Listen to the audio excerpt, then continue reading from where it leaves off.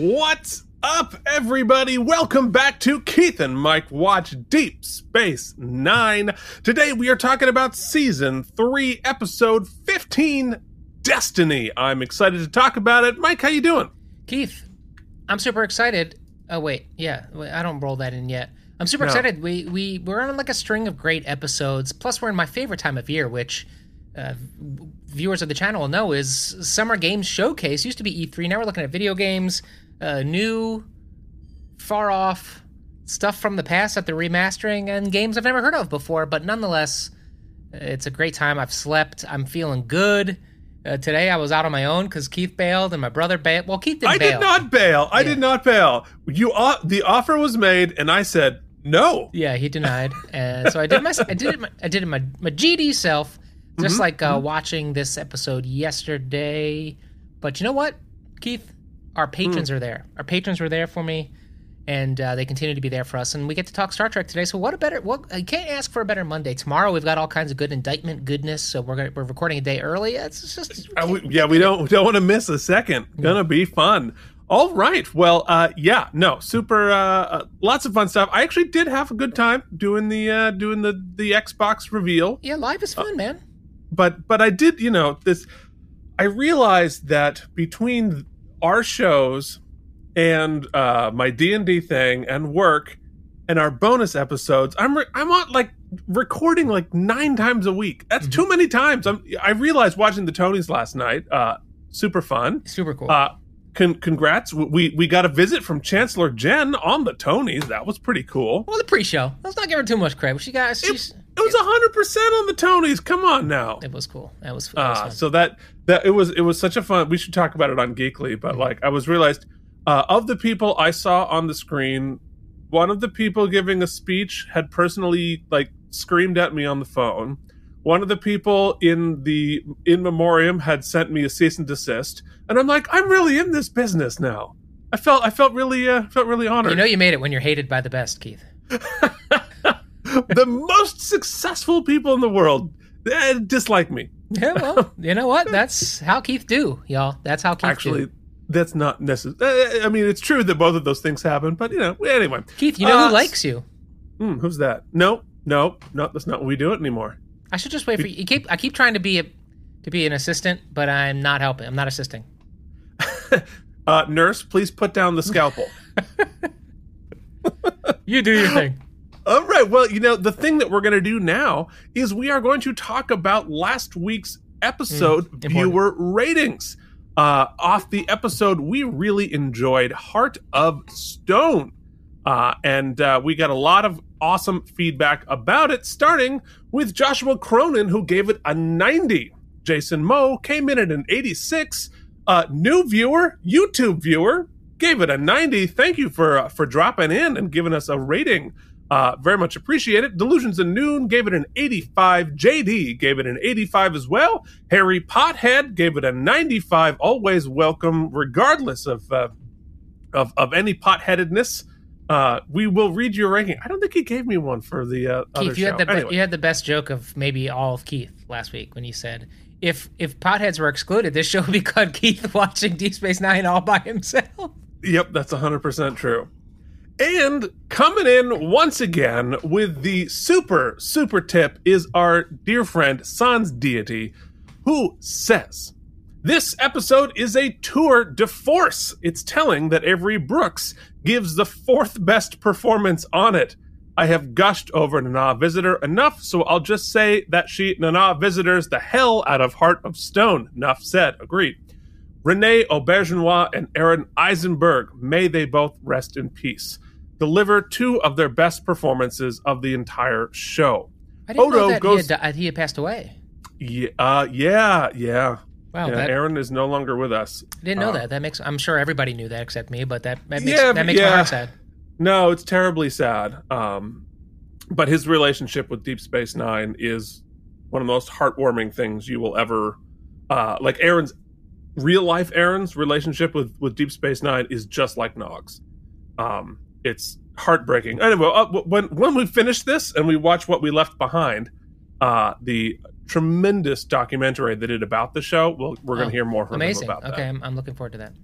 So Anyway, so Odo goes through an emotional journey in this episode that takes us with him. From business-like Odo trying to solve an easy problem to panicked Odo scared that he's losing the woman he loves, and then the suspicious, inquisitive Odo we all love who sees it's not Kira at all. Truly a powerhouse performance. And Aaron Eisenberg. I can't agree more that my admiration for his acting in this episode is enhanced by how he has to emote through the clunky prosthetics. I love Nog's courage and determination in the scene between him and Cisco where Nog finally breaks down. It is my favorite Nog moment in my favorite Nog episode and my second favorite episode of the entire season. There is one better, as impossible as that may sound. 103rd place in the IMDb ranking? No way. This cracks my top 30 easily and probably my top 15 of the first 3 seasons. 95.501 self-sealing steel bolts. Hell yes, they are self-sealing. Renee Aubergenois. This brings the viewer rating average to an 89. Pretty solid, although both of us came in above that. Let me see who's the winner this week. Looking it up. I didn't write them down, so you know what? We'll never know. I should have written it down. But that leaves us with only one more person to hear from about Heart of Stone, and that is Chancellor Jen, who I texted mere seconds ago. From the desk of Chancellor Jen. Indeed. Okay, so she says, I had to remind her what episode it was. She's like, oh, wait, Heart of Stone? I didn't comment? Oh, crap, I didn't. 100! 4 exclamation points. I was obsessed and cried my eyes out. Renee's performance was chef kiss, and Nog and Dad's scene was my favorite. I'm officially hooked, and I watched next week's episode even before Mike. Who am I? This warms the cockles of my poor dead heart. I know, she came home and I was like, oh my god, we can watch Deep Space Nine. The people will love that you watched it with me again because who wants to look at this? And she said, I already did it. Already watched it. And I said, okay, well, pump the brakes. Let's do it for the content. Unbelievable.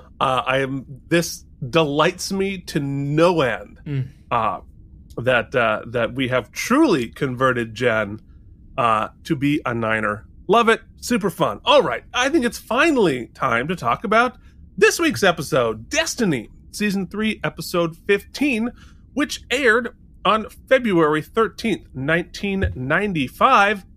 The top song, once again, let's hear a little doop-a-doo. It's Creep, TLC's Creep. You got to creep deep, deep. You see, I keep singing Shoop, and it's Creep. Hey, Jen. Come here for a second. Do you know the TLC song Creep? Creep, 'cause I'm a creep. Yeah, something something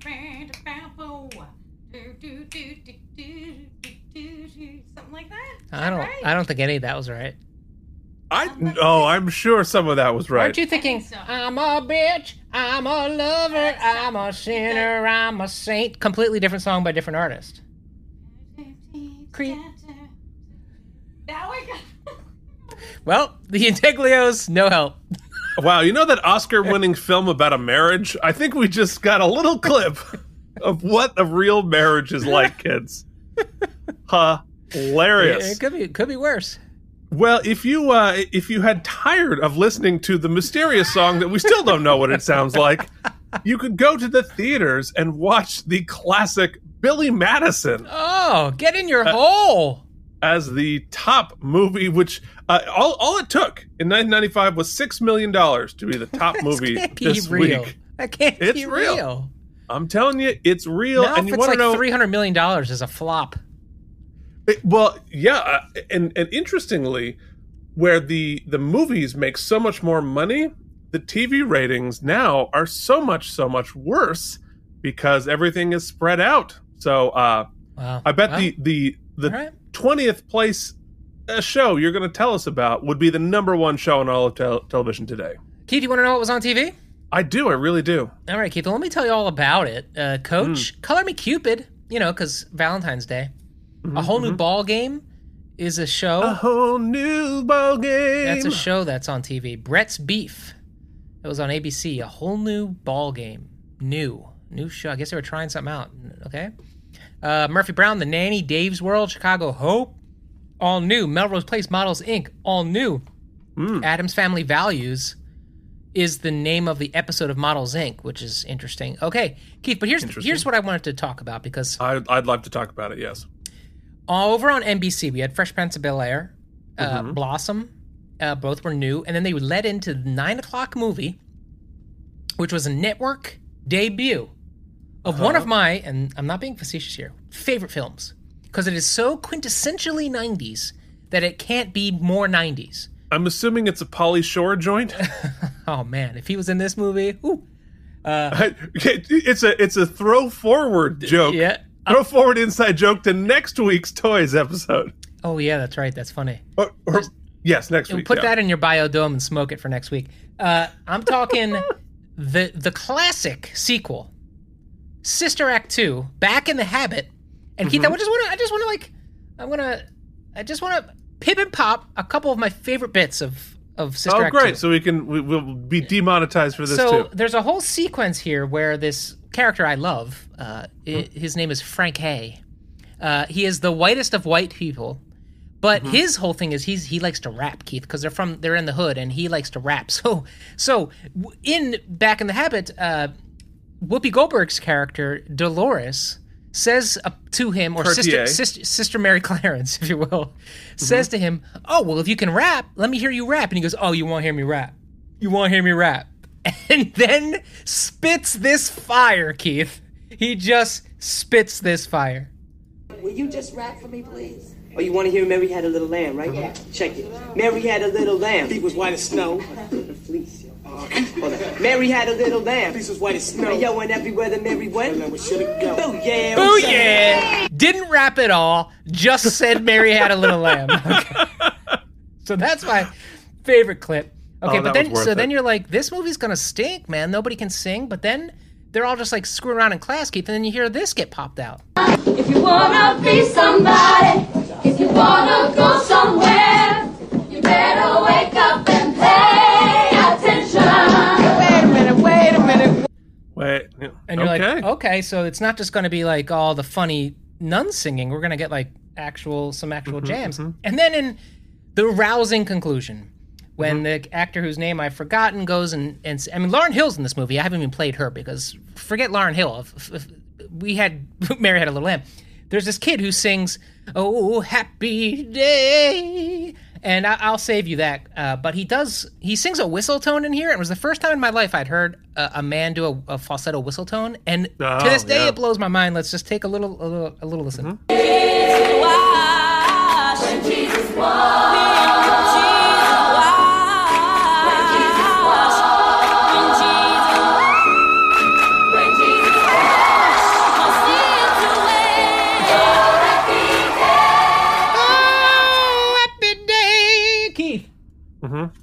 When Jesus was. Oh, Jesus Christ. Oh, God. You know what? I thought I didn't like you when you didn't sleep because you were grouchy, but I think the you. Oh God. So that's what was on TV. Oh. Okay, so here's what I need you to do, Mike. Do you have your wallet handy? No, I don't think I do. Okay. License that? No. Because you have now just demonetized the crap out of this episode. No. So based on we pipped and popped. It doesn't work that way. That's how it works. You can pip and pop. I see them get demonetized in real time. So they couldn't demonetize that stream yesterday fast enough. I forgot to turn off monetization. You can't. No, we are 100%. So based on the average episode of this show, what do I owe us? Our average revenue is about 62 cents. So I need you to mail me my 31 cents that you just cost me. All right. You owe me 31 cents. Okay, where the heck were we? That was a lot. We really built a business. Yeah, you know what they say on Shark Tank? Like, if you've been trying for 6 months and you're not profitable, it's a hobby, not a business. We had a long time. One of our K&M hobby. One of our viewers was watching the live stream yesterday and left us a super tip, which we ask for every week. We ask for a super tip, but Keith and I are so used to making so little money that when someone actually gives us a tip, Keith didn't know how to handle it. So he's like, "No, take it back." I know, I felt guilty. Like, Jason just dropped us like a huge tip, and I'm like, wait, I don't deserve this. It's like going to Cinnamon Bun. You give him a tip, I'm and like, they're take like, it back. Take it back. Ching, ching, ching. I feel weird. Oh, boy. Okay. What else are we doing? What's happening? Okay. Oh, geez. All right. All right. Now let's talk about what Voyager was doing smart. This very day. They were airing the episode The Cloud. Which, if I vaguely remember, was an interesting episode. But if we zoom out to the real world, we all have real world problems. We all have real stuff in our lives. And so we check the weekly world news headline, and this week it is Statue of Virgin Mary walks. She tells hundreds that the end of the world is near. Apparently, she doesn't just walk; she talks. Well, it's about time. She's used to so many people carrying her. It's about time she gets on her own feet and gets somewhere her damn self. That's right. It's up by her own bootstraps. Keith, before you ask, okay, this is a sign that Christ will return soon, says Bible experts. Okay. Okay. So well, that was 28 years ago. TikTok. All right. So this episode was directed by Les Landau, who last directed Second Skin. And it is written by David S. Cohen and Martin A. Weiner, both of whom, this is their only Trek, and it's Weiner's only IMDb credit. This was a spec idea sold to the show and subsequently rewritten. We're going to talk more about that later, but we're going to do that in a segment we call Now Keith, Waste Your Time with Trivial Trivia. Okay, here in our Trivial Trivia, there's some fun stuff here, and then we got a gem of information from our buddy JD. I'm going to save that for the last of Trivial Trivia.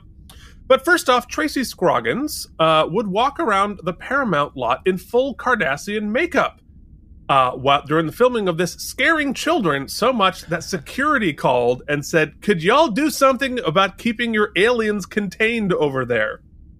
Okay. Hilarious. The comet we see here is an actual model built by Tony Meininger and not a CG, not computer generated. Interesting. The relay station we see is a reuse of the Armagosa Observatory model from Star Trek Generations. Oh. They basically just hacked off the extensions and repainted it because, again, it's a physical model. And so they're like, we don't need it for Generations anymore. Let's just hack it up and use it again. It's really cool to see how they do the practical effects. We're going to get into that a little bit later.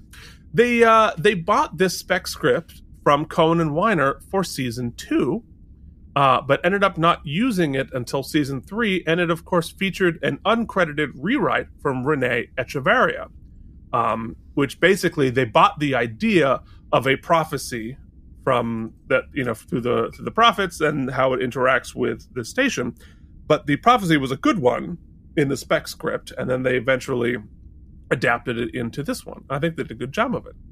And lastly, thank you for emailing me, JD, who says, so in case you and Mike haven't watched the next episode of Deep Space Nine, here it is. We're about to do it. Something I bet you would enjoy is that this episode actually has the Playmates figures in the episode. Easter egg? When Sisko and Kira take the shuttle out, the studio model, they used action figures in the seats of the model. So show the picture. This is being auctioned off. Right there, you can actually see the filming model of the shuttle. If you look inside, it's the Playmates figures inside the shuttle, and we see it in the episode. That's awesome. As a miniature, and that model is phenomenal. I want it so bad. Oh, they never made that. Can you zoom into one of them? Yeah, I can, Keith. I'd be happy to do so. As soon as zoom into one of those, because I ungroup them and then I pick one. You gotta. Go like this. I mean, the level of detail and beauty of that model they used and built for this is incredible. I cannot afford to purchase it, but I sure as hell would love to. Show one of the other ones where you can see the figure in it. We'll do it live. So that's there it is. Amazing. That is the Playmates Kira figure in the model when they shot it. That's How so cool. crazy And is that? the lighting looks cool in there too. Yeah, it's lit inside. So it actually has like a VGA port in the back, which is how they powered the lights inside. Cool. Look at Ben, man. So cool. But that's the actual model they built for the show. It looks phenomenal. Yeah, big fan. I want that. And we only see it for like a split second in the episode. And somebody did what we always love, the distressing of the model and whatnot. Yeah. Cool. It's really fantastic. So thanks, JD, for sending that along. I really, really want that, but I'm just about $12,000 short of the $12,000 estimation of the actual shooting model. So oh well, we gave it a try. Oh well, but what'll get us, just a little bit closer to that $12,000 deficit I have, and that is our patrons who are supporting the show at patreon.com/KM, who are helping to produce this show, and we profoundly appreciate all of their contributions, even if we have imposter syndrome about receiving them. Mike, who's doing it and what are they getting? Bryant Kimball Beersock, Wyatt Eldridge, Casey Clark, Jason Moe. Double thanks to Jason. Oh my God, so much coffee. I'm going to actually explode. Jen just brought me more coffee. Jason Moe, Bren Joshua, Andrew Hayes, Jorge Novoa, from way back, Jorge, and the Mysterious, who wrote an amazing, she wrote an amazing comment on our Patreon page about this episode, or episode a couple, but anyway, thanks for being a part of the team, man. Worf's Boot Shivs, the joke that just keeps on giving. Charles Babbage, Richard Coleman, so glad to see you, my friend. CRM Productions, Nikolay Ivanovich Lobachevsky, thank you for your seed. Delusions at noon. Oh, God, Jesus. No. Thank God he doesn't listen to this.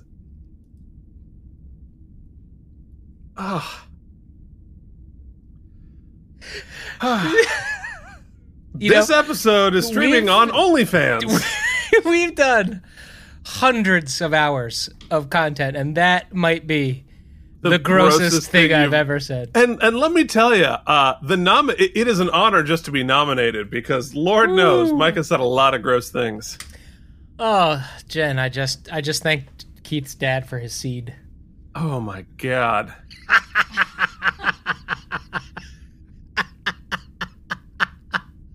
Okay, I'm not cutting it, so. No. You have to sit there and think about that. Hey, you know what? As funny as that was, I don't want to leave anybody out. JD Makes, Colin Dagan, Chris they Mitchell, probably want to Pat, be left and out Joshua now. Cronin. You can join the team. You get so much good stuff. Do you want me to just make a mockery of your name? I can do it. I'd be happy to. Patreon.com/KNM, where all good things go to die. Yes, and of course now I'm not listening to you. I want to read all of the Mysterious Ant's comments on. It's really good on Patreon. All right, I'm gonna have to get into that later, because we have to introduce our guest stars this week, including Tracy Scoggins as Galora Rajal, Wendy Robbie as Ulani Baylor, Eric Avari as Yarka, and Jessica Hendra as Dejar. And now I think it is time to hop into the screening room. What do you say, Mike? Keith, I think it's time somebody gets us the heck out of here.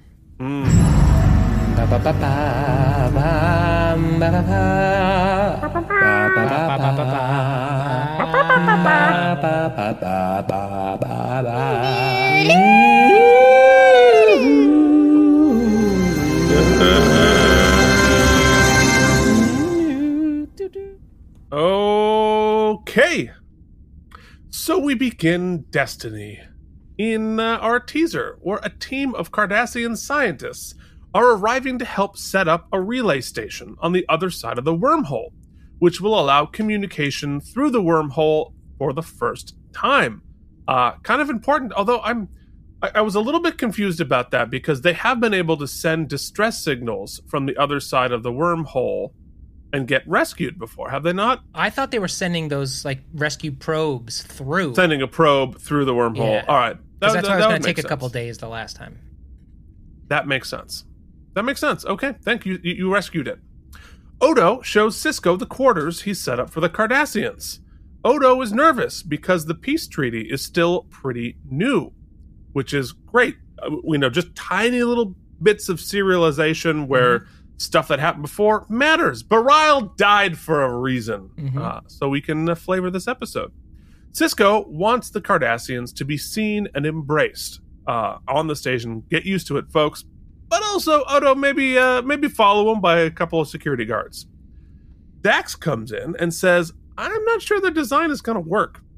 Then Quark comes in with Kanar for each of them. And he already knows they're coming and who they are, despite the whole thing being a secret. Because he's Quark, he's got good intelligence. He's excited because there will soon be a permanent Cardassian presence on the station, and he can make money from them. And of course, we get the two great Ferengi proverbs. Do you remember what they are, Mike? War is good for business. And leftover yamak sauce. Yamak sauce is better the next day. Yes, exactly. Thank you for that. So he's very proud of his supply of Kanar, which he's stuck around this whole time. But of course, Dax discovers that it's gone bad. Later, a Vedic by the name of Yarka comes in to talk to Sisko with a warning from the prophets. If you let the Cardassians on the station, they will lead to the destruction of us all. There is a problem. And that is the end of our teaser. And Mike races through. Sorry, I took a lot of screenshots this week. he's a screenshot maniac. But the guy who plays the Vedic there, Yarka, I believe, unless I am mistaken, is Eric Avari. He was on a very similar. He's always playing this kind of dude. He's always playing this kind of dude, but he was on another sci-fi show. There are people screaming at the screen right now. Like, how do you not remember that it's... Also, I couldn't tell if he's doing a voice in this episode, because it definitely, there's like a voice vibe. He's doing something. Doing a special voice? Yes. Well, he's got a ton of credits. Goodness gracious. Babylon 5, of course. Yeah, Babylon 5, which, of course, there's a lot of overlap there between Babylon 5 and Deep Space Nine. Whether they borrowed from each other, I don't know. Hard to say. There's maybe some arguments to be made. But they're both better than Babylon 6. Okay, so in Act 1... Vedic Yarka explains that the arrival of the Cardassian scientists have been foretold in a prophecy. The Cardassians are 3 vipers, and when they peer through the temple gates, a sword of stars will appear in the heavens, and the temple will burn, and the gates will be cast open. He's afraid that they're going to destroy the celestial temple/wormhole, and their relay station is them peering through the temple gates. Interesting. Kira points out there's only 2 Cardassians coming, not 3. So you've already got a hole in your prophecy there. They try to convince him of the good news. Like, it's great news to be able to communicate through the wormhole, to no avail. We find out that everyone else, including the Bajoran leaders and the Kai herself, does not buy this prophecy. So he came here to talk to the emissary. Sisko, the emissary, of course, says, nope, not going to happen. He tells Odo to keep an eye on this guy and his followers so they don't start any trouble, which is an interesting bit of a feint here, because at this point in the episode, if you're watching the first time, you're thinking, oh, this guy's going to be another religious zealot who's going to cause trouble on the station. And we go in a different direction. So... The confusion, though, we do. There's 2 things. One, I think the companion has a really cool insight about the writing of this episode, in that initially they had written like a whole very poetic, lofty sort of prophecy, and they were like, that just doesn't bring any dramatic tension because it's all beautiful, wonderful, miracle stuff that's going to happen. So they went more Nostradamus and made it doom and gloom. which I thought was cool. But also where I was kind of, because we've sort of dealt with the fact that the Bajorans base their entire government and sort of cultural existence on a very religious type of scenario. Yeah. Yep.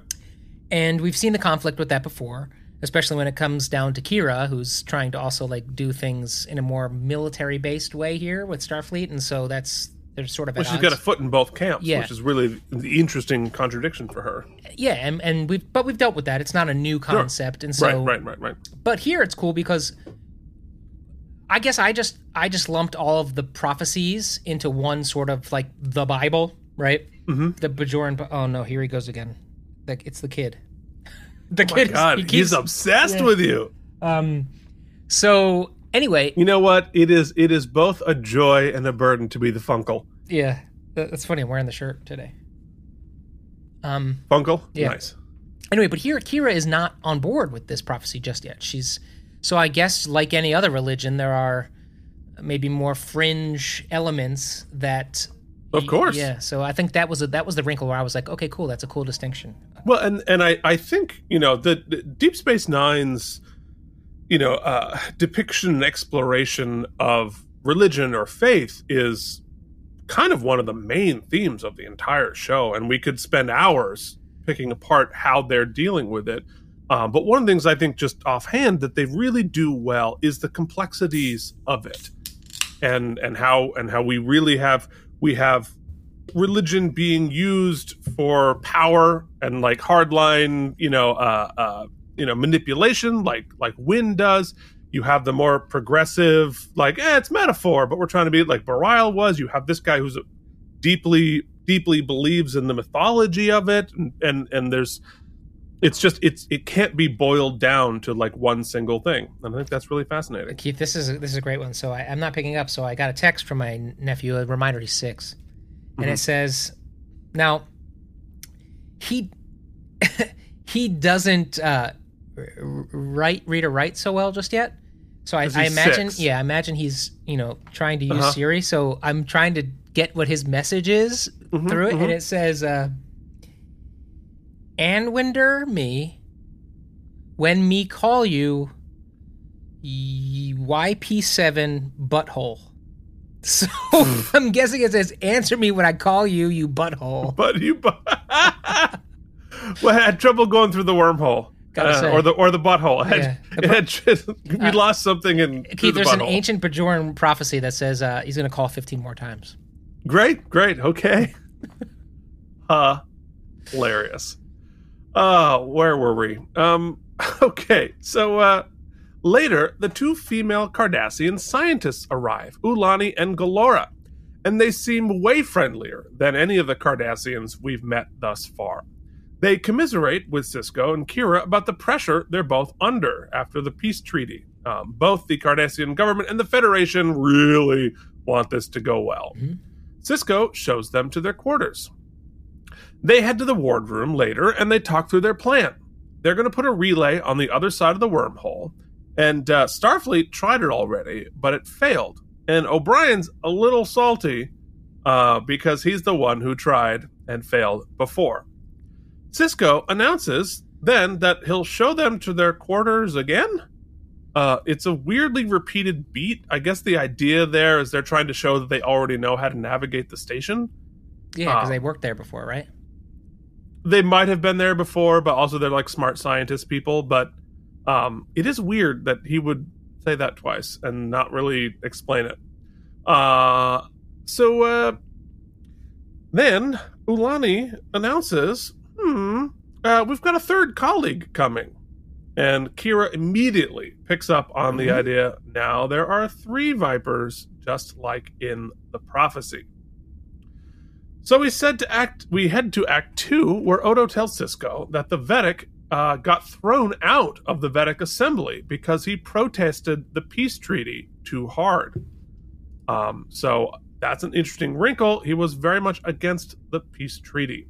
Odo points out that Sisko might be quickly dismissing the Bajoran spiritual prophecy because he's uncomfortable with being the emissary.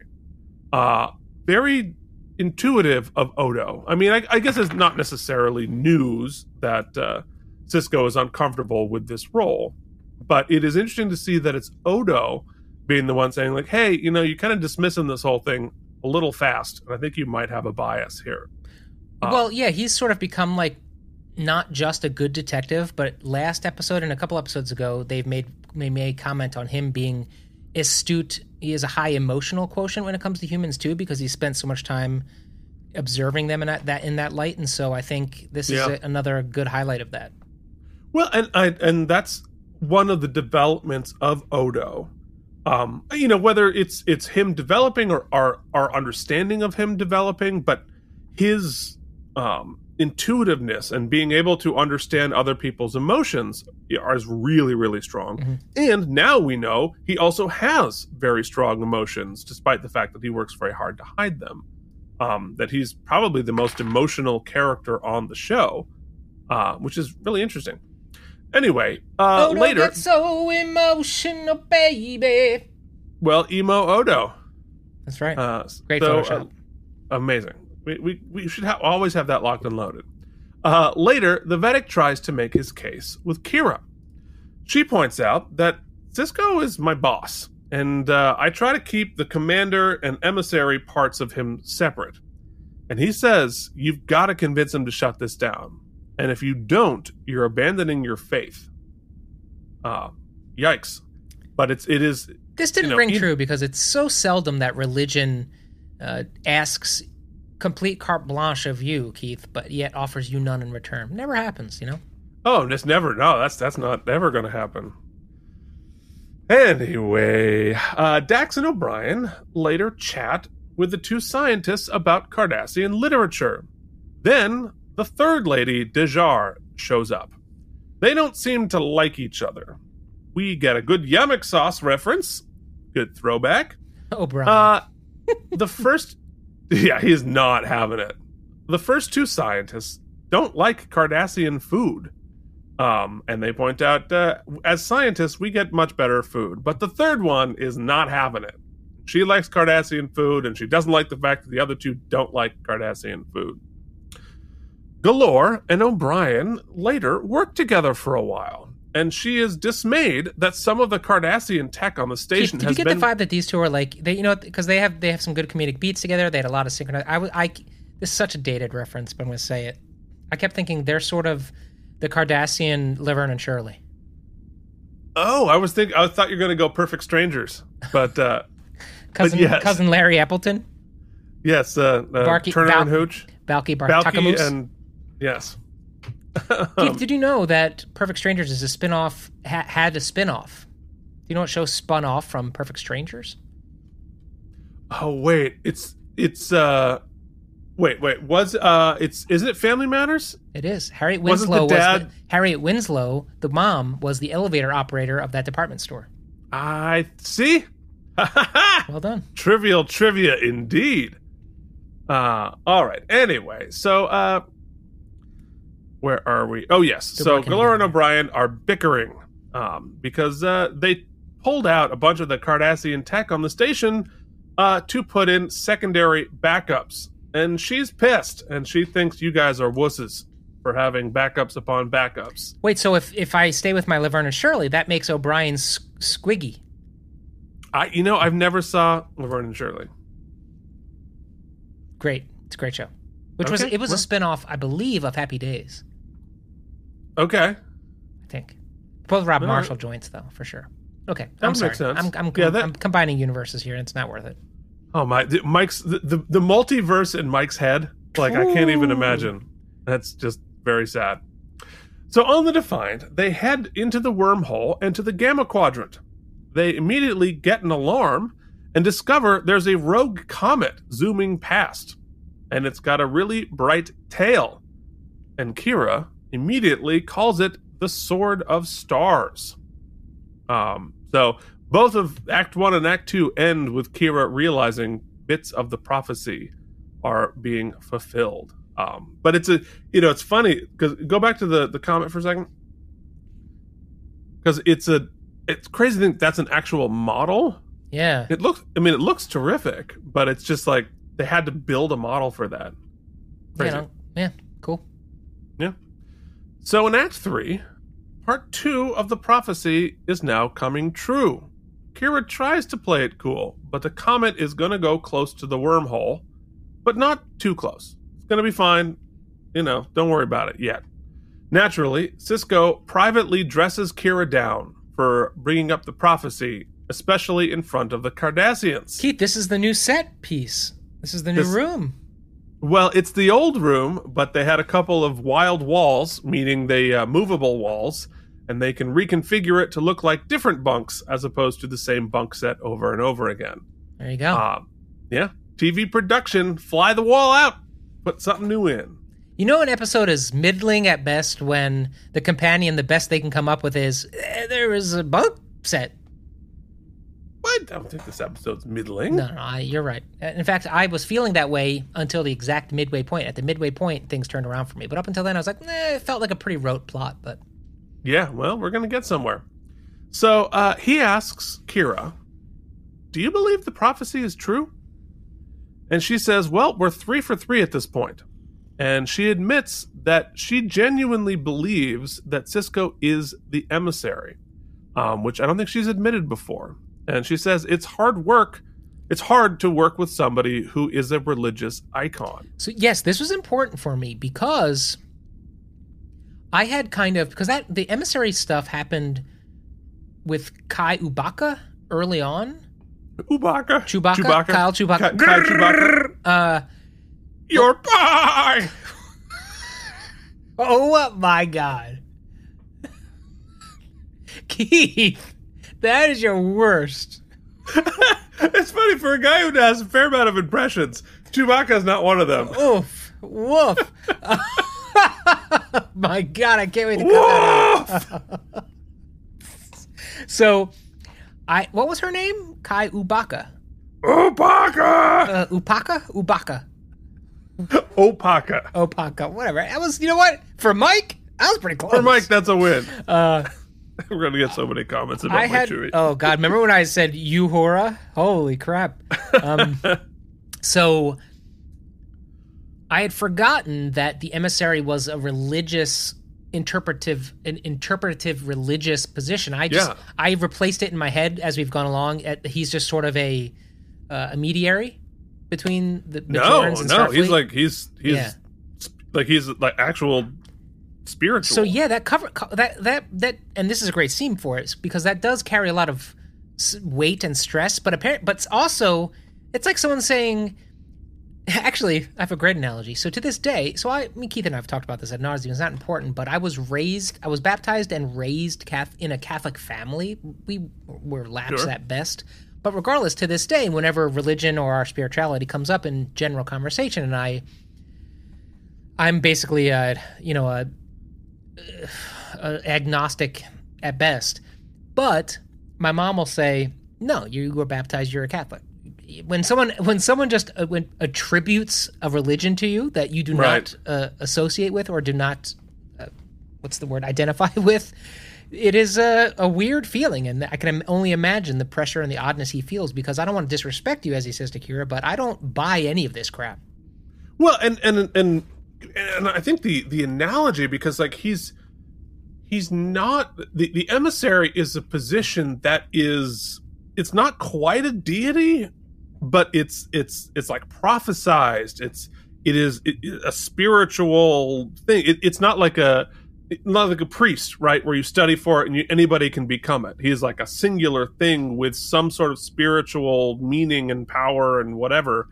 It gets kind of muddy here too because Kira, I also had forgotten or not really had not gotten really kind of into the weeds with it, but she explains that there's some science that backs up a lot of the prophets and the way they communicate and speak, and it's not the same as our religion as we know it in our culture because that's very much just. Well, she acknowledges that there are alternate explanations for it, or interpretations. And that you can sort of like interpret it this way, interpret it that way. Either way, it's kind of the same thing.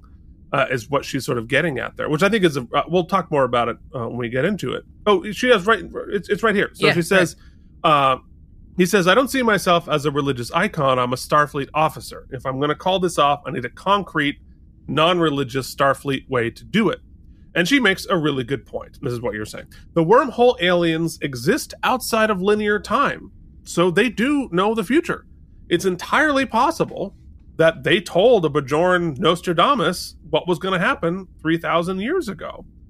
And for me, I'm also like agnostic, and I would have a hard time sort of buying the sort of, I don't know, supernatural elements of it. But I completely can believe in that there are things more powerful than us who are able to understand things that we don't, and might have what would seem like magical powers to us because we can't conceive of that concept. Just like an ant can't understand Wi-Fi. It doesn't mean that Wi-Fi isn't scientifically based, right? But it would look like magic. So totally makes sense. And I think the way that they addressed that here is incredibly well done. That is both respectful of the spiritual beliefs, but also giving it a scientific, a Starfleet explanation that passes the smell test.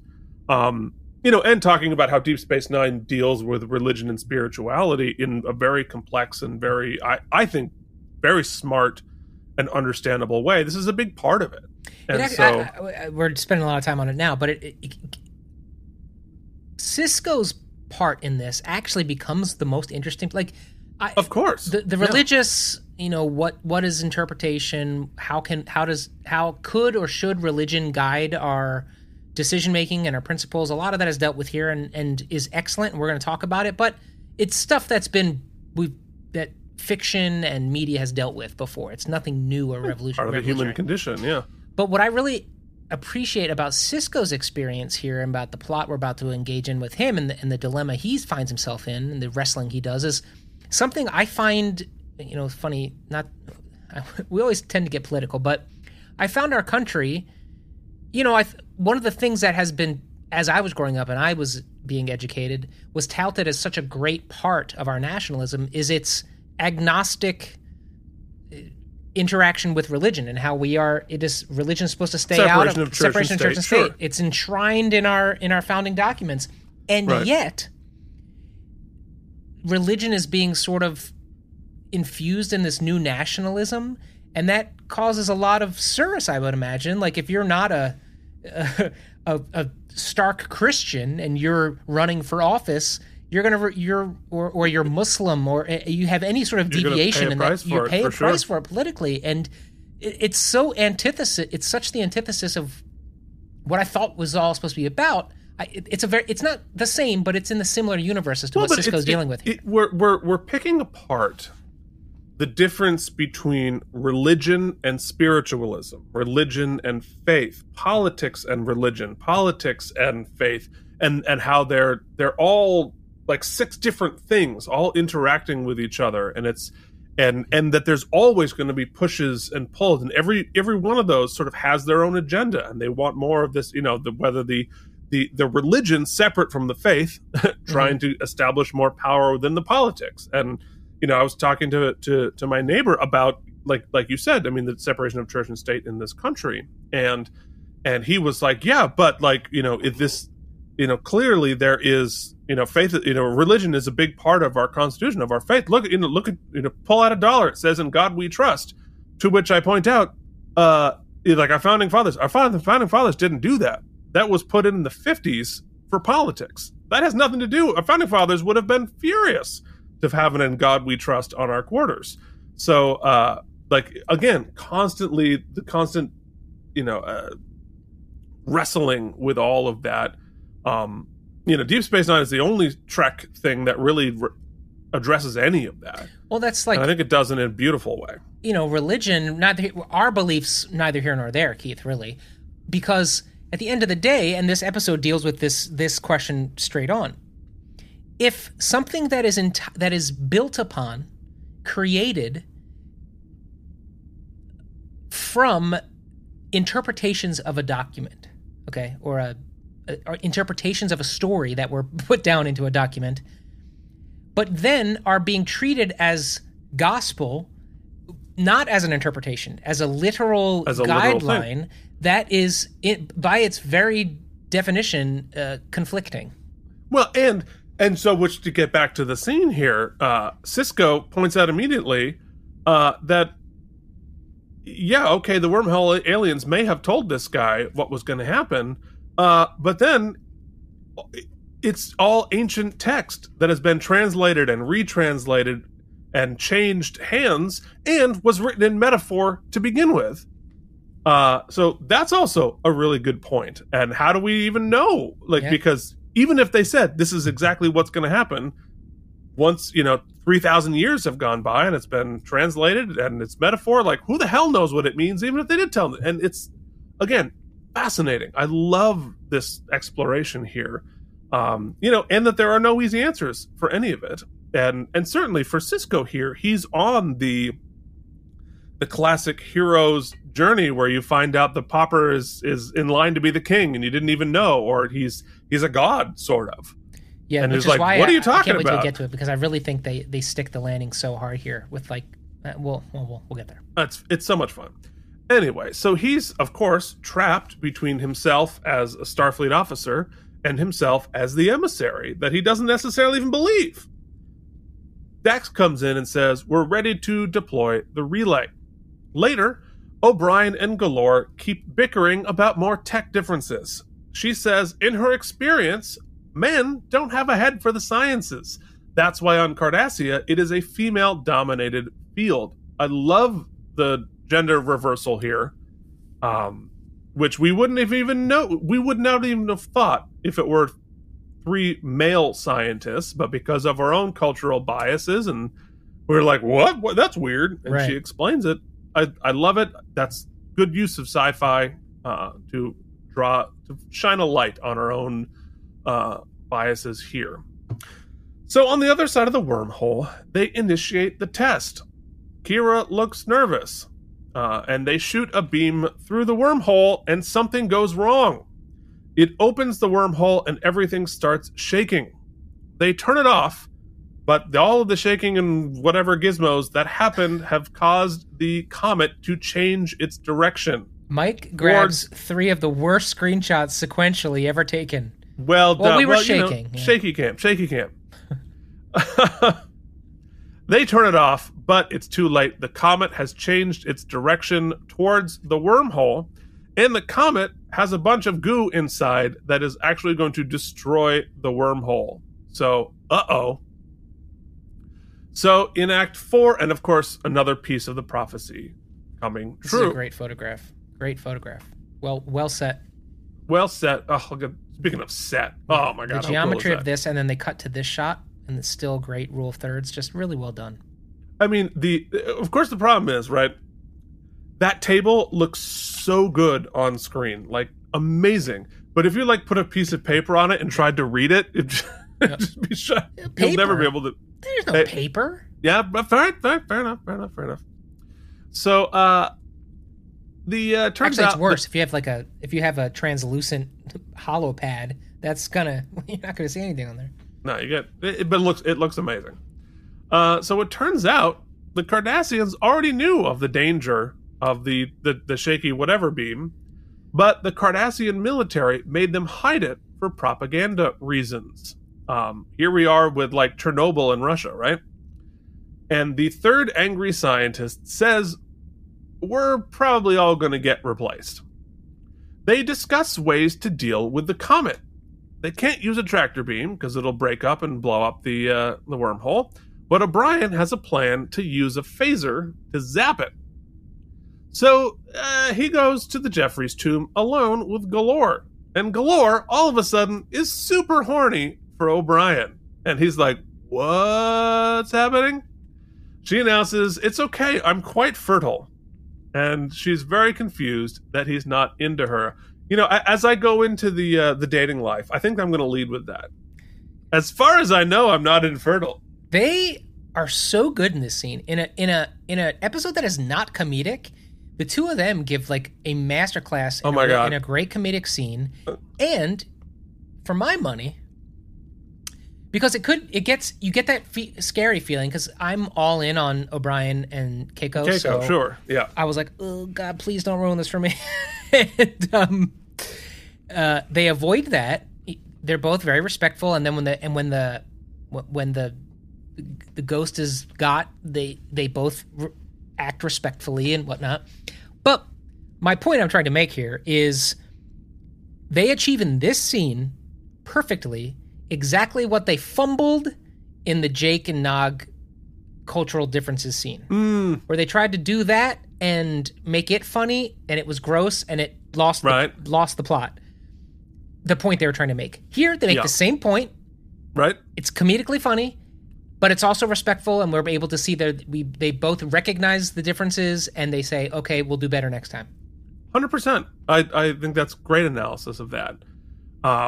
Yeah, and here's what I said. Then she's horrified to learn that he's married, and she asks why he's been mean to her, or why he's been leading her on, and he gives the most phenomenally honest take of, I have ever seen. It, like, go back and just watch his saying, I haven't been leading you on. It is so honest and so true. We see everything.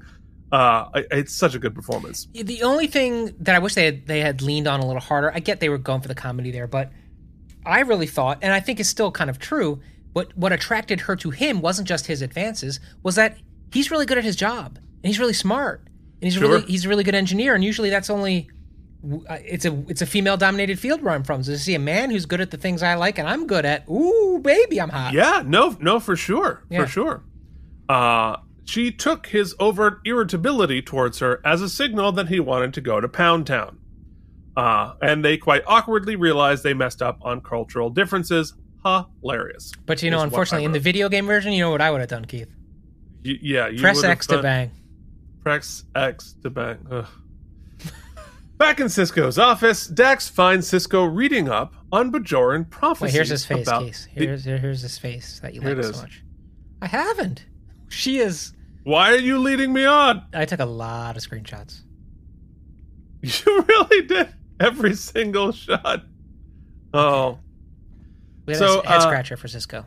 So Cisco is reading up about the emissary, which obviously something has turned within him. Something has changed within me. There it is. Something is not the same. Happy Tonys, everybody. I am tired of playing by the rules of someone else's game. But there's no time for second chances. It's too late for second guessing. Oh, it's time to go back. I'm not a lyric guy. Okay. Wicked nerds out there. Whew, hope you enjoyed our performance of the Act 1 closer. So he says about the prophecies that just enough of them are true to make me wonder. He's starting to doubt, which is a fascinating turn 3 seasons in for him. It's not a ton of doubt, though, because Dax flips it real fast. Yes. She has a great line, though. She has a great line. Dax says simply, if you hadn't ever heard of the prophecy, what would you do? He said, I'd keep working, of course. And she says you can either make your own decisions or have your decisions made by a prophecy. He turns off the monitor and says, let's do this. And I think that we've talked about it and we'll keep talking about it, but like how well they're presenting both sides of this respectfully and logically. It's just it's really well balanced, the yin and yang of this situation here. Again, what I think Deep Space Nine does beautifully. So they head through the wormhole to zap the comet.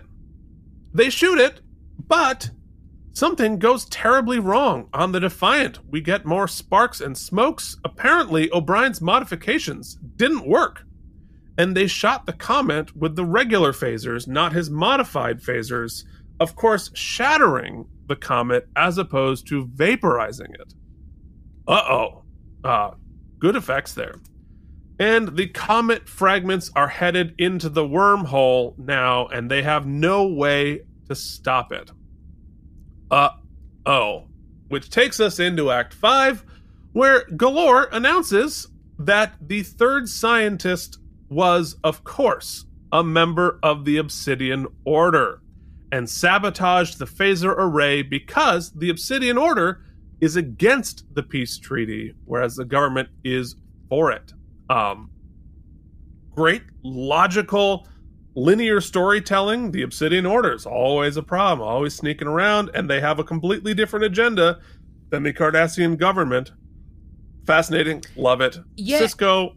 What I love too, and I'm just going to sprinkle this in so I don't talk for 25 minutes at the end of the episode. What I love about this is what Deep Space Nine does really well, better than a lot of other shows, is they're not afraid to make points subtly without hammering you over the head with them. And what I love here is that they quietly, over 3 seasons, have been basically showing every time we see a Cardassian, we question their motives. We are waiting for the shoe to drop. We are assuming they are evil or have some sort of backhanded thing. Duplicitous agenda.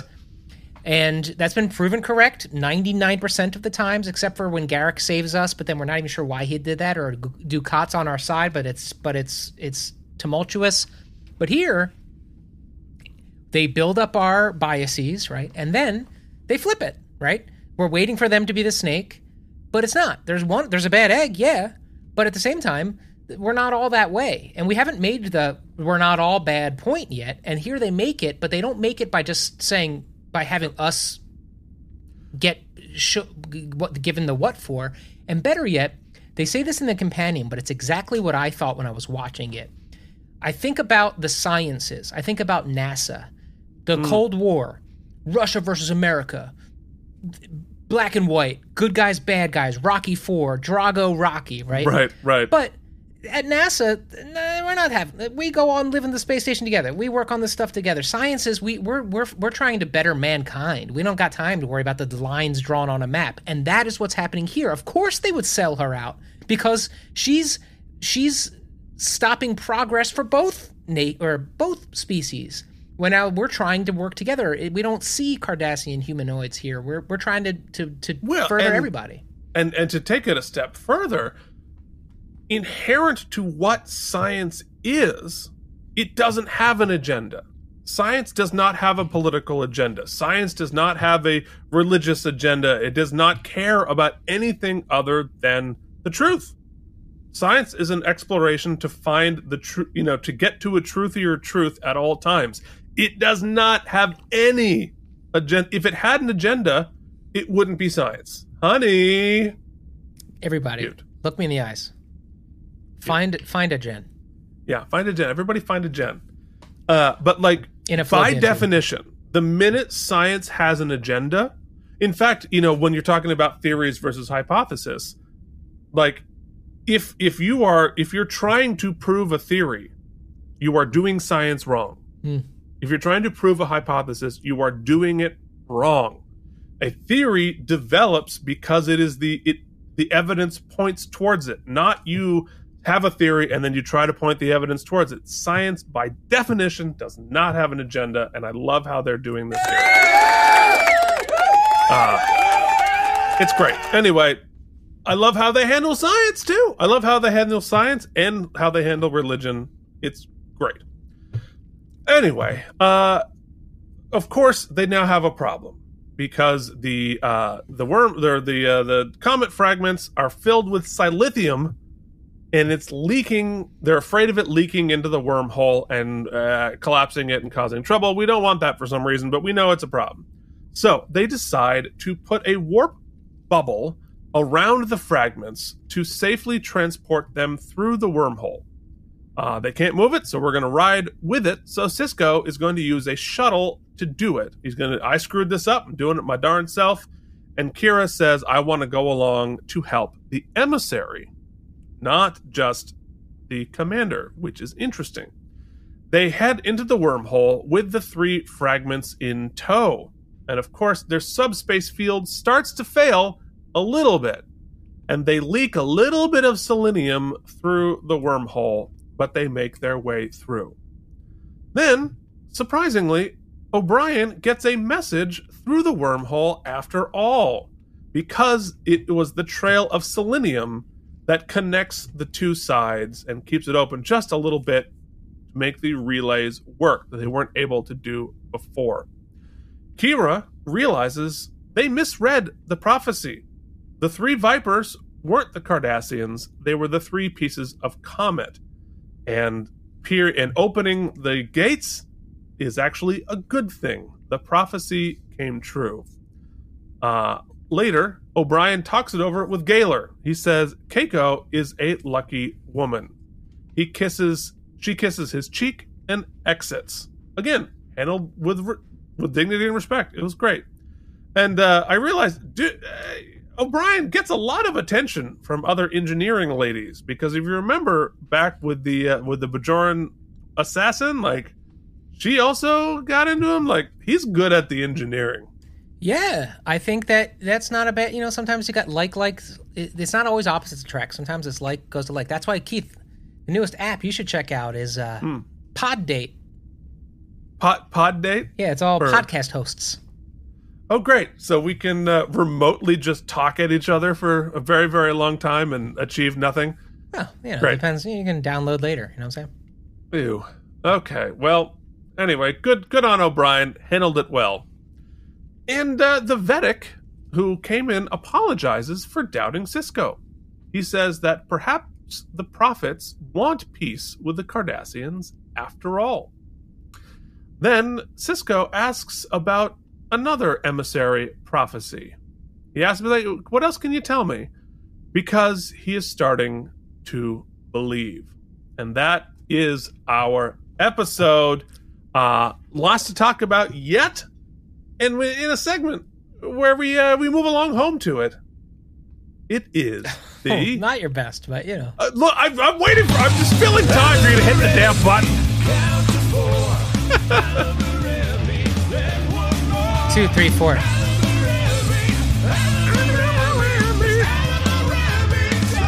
Digga down. Moo. Okay, here we are in the Alamoremis. You can contact us at all of our nonsense there below. I'm at Keith Varney. He's at Mikey I99 at all of the various nonsense. But it is time to talk about, quite literally, were there any wormholes in the plot? So, yeah, I want to get tripped up on it, but I will say that for me, the techno-babble science of the actual plot, the actual machinations of we leaked some doodad in the doodad and the slipstream of the doodad and the deedad, none of that really tracked at all, and that's probably because I wasn't really listening too hard or paying attention to it. I think it was more of a means to an end, so I lost some of that, and I don't know that I totally believe that Sisko would truly call off a diplomatic mission because of a prophecy, but I don't. But he didn't. He didn't. But he was considering it at times. Well, I guess he wasn't hard anyway, that's really not my wormhole. My wormhole is the machinations of the plot seem a little of the science of the comet, and then the transmission thing and how it worked, because they left the energy left a little like a little hole open in the wormhole, which seems none of that really makes any sense to me. So that's my wormhole. I'm sticking to it. Keith? Yeah, actually, I didn't. Actually, all the science of it made sense to me. Okay. Actually, I mean, yes, there's a lot of sort of techno-babble of it, right? But the wormhole opening, closing, and having some sort of something that connects the dots, like that, actually, all of that tracked to me. Mm-hmm. I also feel like they could have had.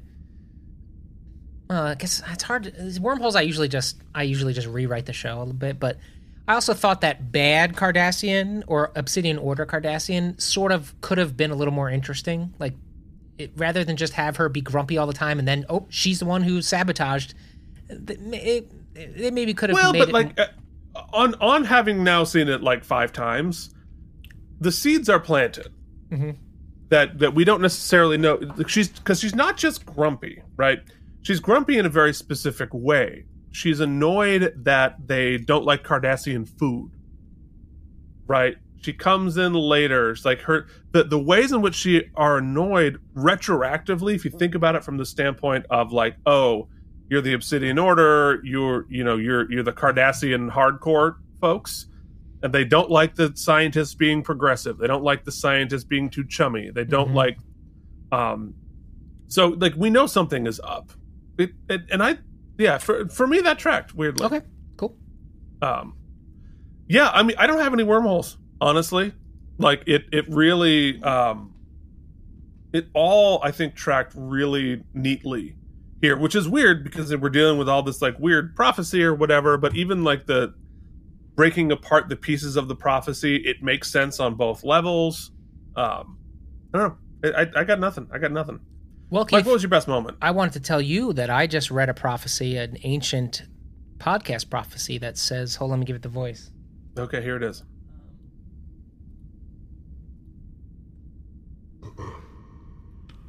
Because Mike's energy has begun to slip, all of the segment orders we now must flip. Keith, I'm starting to fade, so why don't you go first? Drink some of that coffee, buddy, because you've only been on the air for like 5 hours today. Ooh, boy. I got to get that Ubisoft coming up. Or,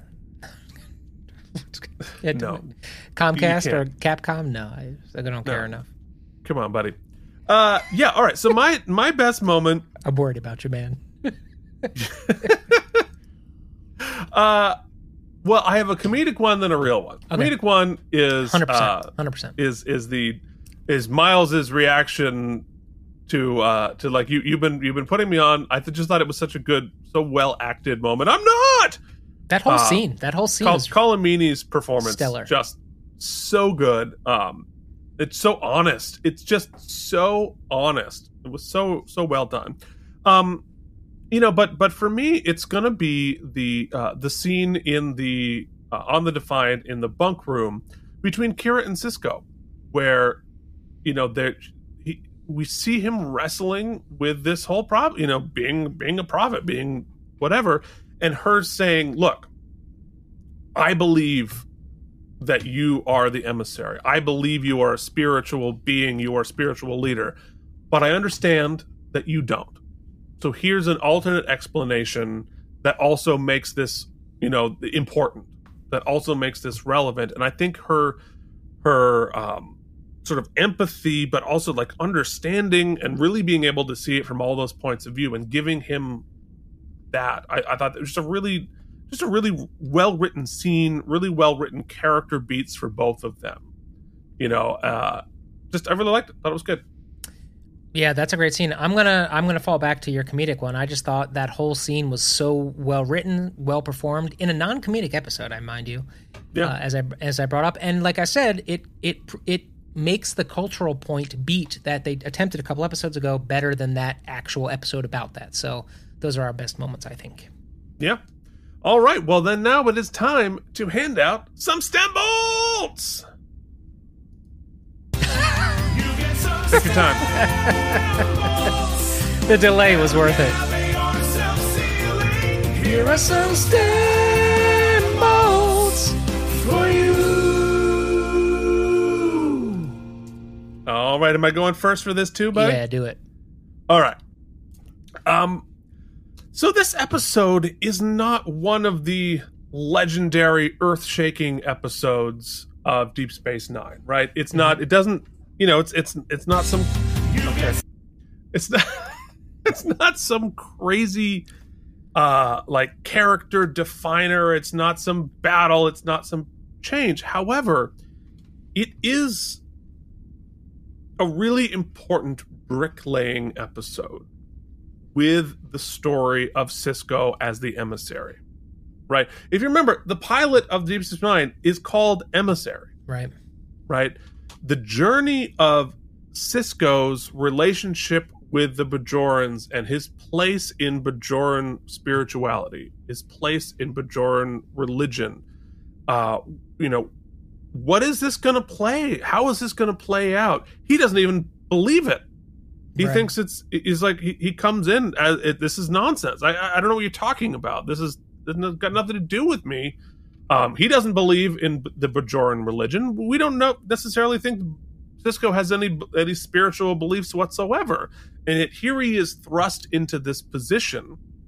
And because he is who he is and comes from where he comes from, turning him to believe in himself as the emissary, it's turning a battleship, right? It's going to take some time. It's going to take a lot of jogs to sort of chip away at his doubt and all of ours, and for me too, right? I'm coming into this as I don't have spiritual beliefs. I don't have religious beliefs. And so for me to buy this, both to believe in him as this spiritual entity, but also to get on board with this for the show, for Deep Space Nine, it's actually really important for turning him and for turning me to get me on board with going into this sort of like spiritual angle that the show takes.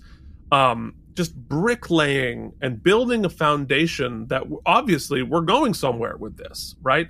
And this is going to become increasingly important as time goes by. And so turning Sisko and turning Keith Varney, this was an important episode to get me on board with this as a direction for the show.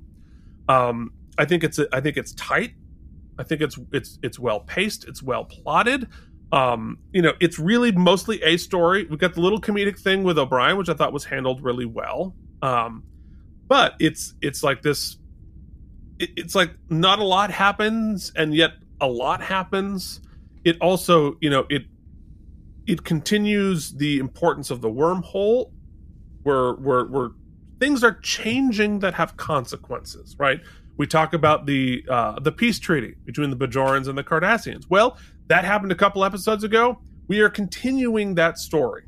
It's not so episodic. It's just a tiny bit of serialization here.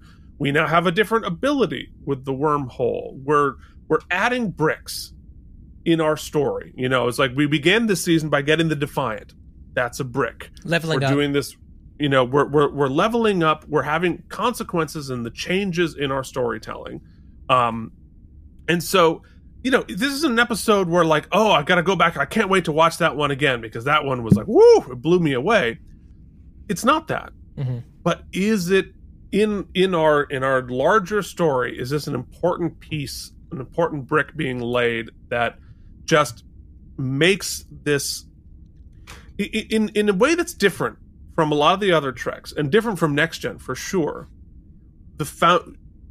Deep Space Nine slowly builds a foundation so that when we hit our peaks, right, it's not like we just shot up into the sky. We're climbing Everest. And this is an important piece of that. And so I really think it's an important episode. I really enjoyed this episode. I think it holds up really well. I think it holds together really well. Performances are great. It's not one of those legendary episodes, but for me, it's hard to rate because of that. But I think I'm just going to give it an 89 because it's not like hair-raising adventure that I can't wait to watch again. But damn, it is important and it is really well constructed. So 89 self-sealing stem bolts for me. Yeah, my feelings have been remarkably. Oof, Keith. It happened fast. Remarkably consistent. He's crashing. A different word. My feelings have remained consistent since watching it through our discussion. And, my main criticism, I think, falls in that we spend a lot of time asking the questions, setting the chess pieces up till almost exactly the halfway point before we start to... And, my thought was, when it came to the religious spirituality quandary, are we going to give an answer or are we going to find a way to leave it open-ended and both sides it? And I think it is a little bit of both. It's a little bit of column A, a little bit of column B, which I applaud the episode for. I think they used Sisko as our surrogate here. Not just Keith Varney, but just for most of us in that same kind of place. Because it seems ill-advised in such a high-stakes environment to rely solely on prophecy that can be interpreted in multiple ways to make decisions based upon that. I thought they avoided some plot contrivances, such as having that Vedic be the bad guy, trying to manipulate the situation in order to prove his prophecy. I thought, or having the Cardassians at the end somehow finding a way to be bad all told. For me, it was less the having to grow spiritually like you did as a kid, but for me, it was the reminding me that this show is going to set me up and challenge my biases often and without warning. And just like we can change Quark's character here and there can be some flip-flops, we could do that with entire species, right? We've been led to believe the Cardassians are the bad people. Or the bad, So I thought that was great. I think that's a great concept because it's true. It's not just true in this universe, but it's true in everything. Complex. It's complex. Everything is complex. The action-y sequences were cool. The resolution I thought was really cool. But what I loved the most was the idea that, hey, you know what? In science, we talk about competency porn all the time. But in science, when the sciencey people are trying to figure the stuff out, we're working together. We're a team. They pointed out, they called out their brethren so fast. You know what I mean? It was really, really great. It was contemplative. So, like you said, it's hard to be like, oh, can't wait, let's watch it again. Off the charts. Also, subtle nod to the Laverne and Shirley, because they were excellent in this episode. Yeah. They played it. The whole time you're waiting, they're wearing friendly masks, right? Like how are they being duplicitous? But they're not. And I love the feint there. I'm probably a little, because the concepts though, and it's great. It's really well done, but it's nothing that really flipped me or had me really sitting there chewing. Love like I said, I love it, but it's just not. I think I'm a little less high on it than you, because we end up sort of already where I was as far as just the way I feel about things. So anyway, I'm going to say 87 stem bolts. So still really high. Yeah. That's not that far. Yeah. Yeah. I mean, it's okay. So, and you need to go take a nap. But I think what is fascinating about Deep Space Nine specifically is Star Trek has set up so many times as a debate between science and religion. Science or religion. Is it science right or religion right? And Deep Space Nine is the exploration of science and religion. Right. That maybe there is room for them both. Maybe they are not mutually exclusive, which has always been, my thought. And that has been my personal bias my whole life, is that it's or, not and. And Deep Space Nine is like, well, maybe it is and. Maybe there's room for and. And I think that is super fascinating and incredibly complex. And I love it, and it's great. And I love it more as I get older. Because as I get older, there is maybe a little more room for and than there has been in my life. And maybe not religion, but maybe spirituality. Maybe things are more complex even than I'm thinking. Anyway, love it. Fascinating. That's why we're watching Deep Space Nine. That's why I love this show. There's room. And that's why I freaking love this show. And it's not just there's room. And what Cisco shows here is it's not just there's room. It's I can let, even if you can't make the leap, you can find the room for a colleague. You can have respect. To have their thoughts, their feelings, even about you, right? Yeah. And you don't have to interpret that. You don't have to act upon that. You don't have to use that as some sort of a judgment. And that's a difficult thing to do, right? Well, and it's about having an open mind, right? It's like I don't believe that, but I have an open enough mind to keep asking the question, add a ... And I think it's great. It's phenomenal. So, what did the rest of the world think about this episode? Mike, where do you think this ranked? Out of the 173 episodes of Deep Space Nine, where would you put this in the world's ranking? It's probably low, Keith. I would imagine it's in the... Because last week only made it to 137. I'd say this ends up in like 141. This was the 95th out of 173. They gave it 74 self-sealing stem bolts, which still puts it in the bottom half of Deep Space Nine. I would not put this in the bottom half, but that's where we are. All right, so next week we'll be talking about the episode Profit Motive. Profit spelled like profit, like Bajoran profit, not money profit. So Who knows what's going to happen? I'm excited to talk about it. If you're still here, please give this video a like, and if you haven't subscribed already, please subscribe. Please tell a friend. Yeah, for sure. We want more eyeballs to go on this journey with us. You can check out our other shows. Look at my Star Trek toys, K&M Geekly, and Strange New Show. Keith and Mike watch Strange New Worlds, as well as Mike, basically on the hour reviewing video game trailers here on the YouTube. Thank you so much for watching. You can join our patrons at patreon.com/KNM. We'll be in your feeds on Friday with Strange New Worlds, on Sunday with Star Trek Toys, and Monday with K&M Geekly. You know what I wanted to figure out, Keith? Oh, no. Jokes aside, I want to find a way to get that live stream thing, like in a private video or something, to get to our Patreon page, because all of the, episode watches we do, we're going to do with animated series, TNG, the movies, whatever. We should do that and allow the patrons to come in on live and chat with us while we're doing it. Can you do a live? I could do probably a live stream. private and then just put the YouTube on there. So Patreons, you can join us on OnlyFans, the only place I know that can do that. Get out. Let's get out of here. Come on. We'll be the fully clothed episode reviews. Get me out of here. Till then, this has been Keith and Mike watch Deep Space Nine. Thank you for watching K&M Entertainment.